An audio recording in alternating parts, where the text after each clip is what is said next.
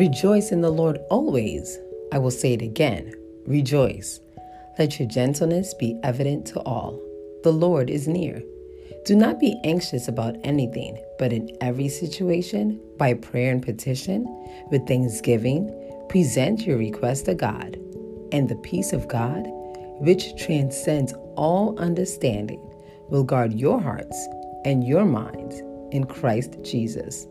Philippians chapter 4, verse 4 through 7.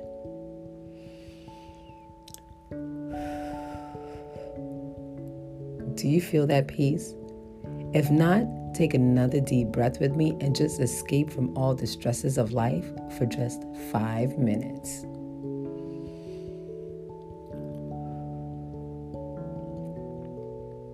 This is the time that I want you to just check in with yourself, because I had to literally do that with myself yesterday. Comparison tried to creep up on me, and I just had to shut it down. Sometimes even after you hit the reset button, negative thoughts will still try to attack your mind, but that's when you have to remind yourself of who you are. I read this quote the other day.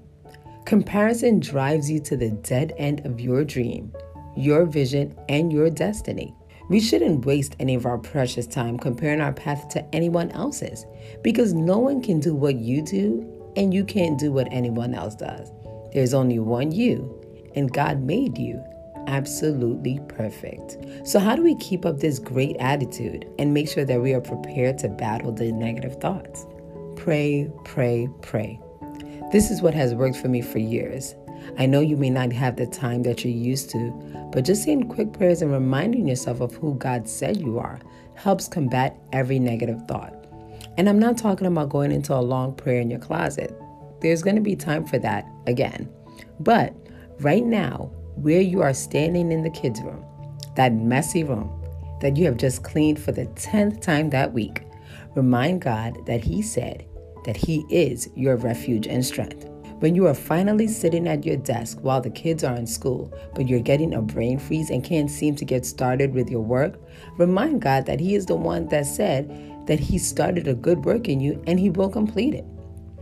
When everything is going wrong and you feel like you're losing it, meditate on my favorite scripture. I can do all things through Christ who strengthens me.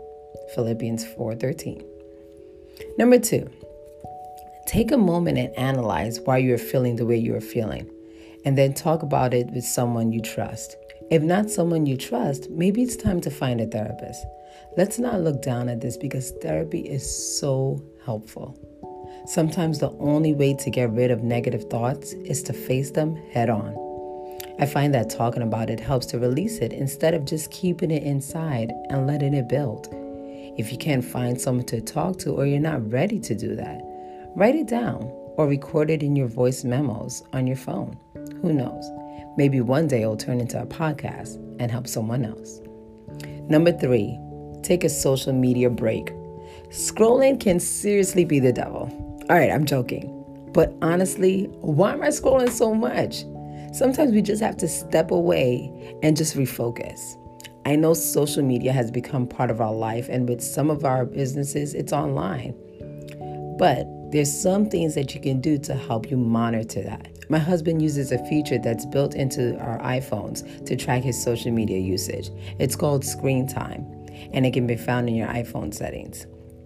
You are able to see exactly how much time you are spending on specific apps, and even set time restrictions if you need to. It's a great step into minimizing your time spent online. For those of you who have Androids, just get an iPhone. I'm joking. But listen, it's time for us to make a conscious effort to make sure that we're not always online, scrolling and seeing what everyone else is doing. You have to focus on you. You've probably heard this saying before. I heard it from Steve Furtick. The reason we struggle with insecurity is because we compare our behind the scenes with everyone else's highlight reel. That is so true. Getting to where you want to be, the dreams you are aspiring to, may take some time. And you know what? That's okay. So go ahead, start hitting the heart button on the goals you want to see achieved in your own life. I hope this helps some of you. I know it has helped me a lot, so how could I not share? Remember, it's all about accountability for each other. So I encourage you to once again take a deep breath. As you go back to the busyness of motherhood, I hope it's with renewed energy.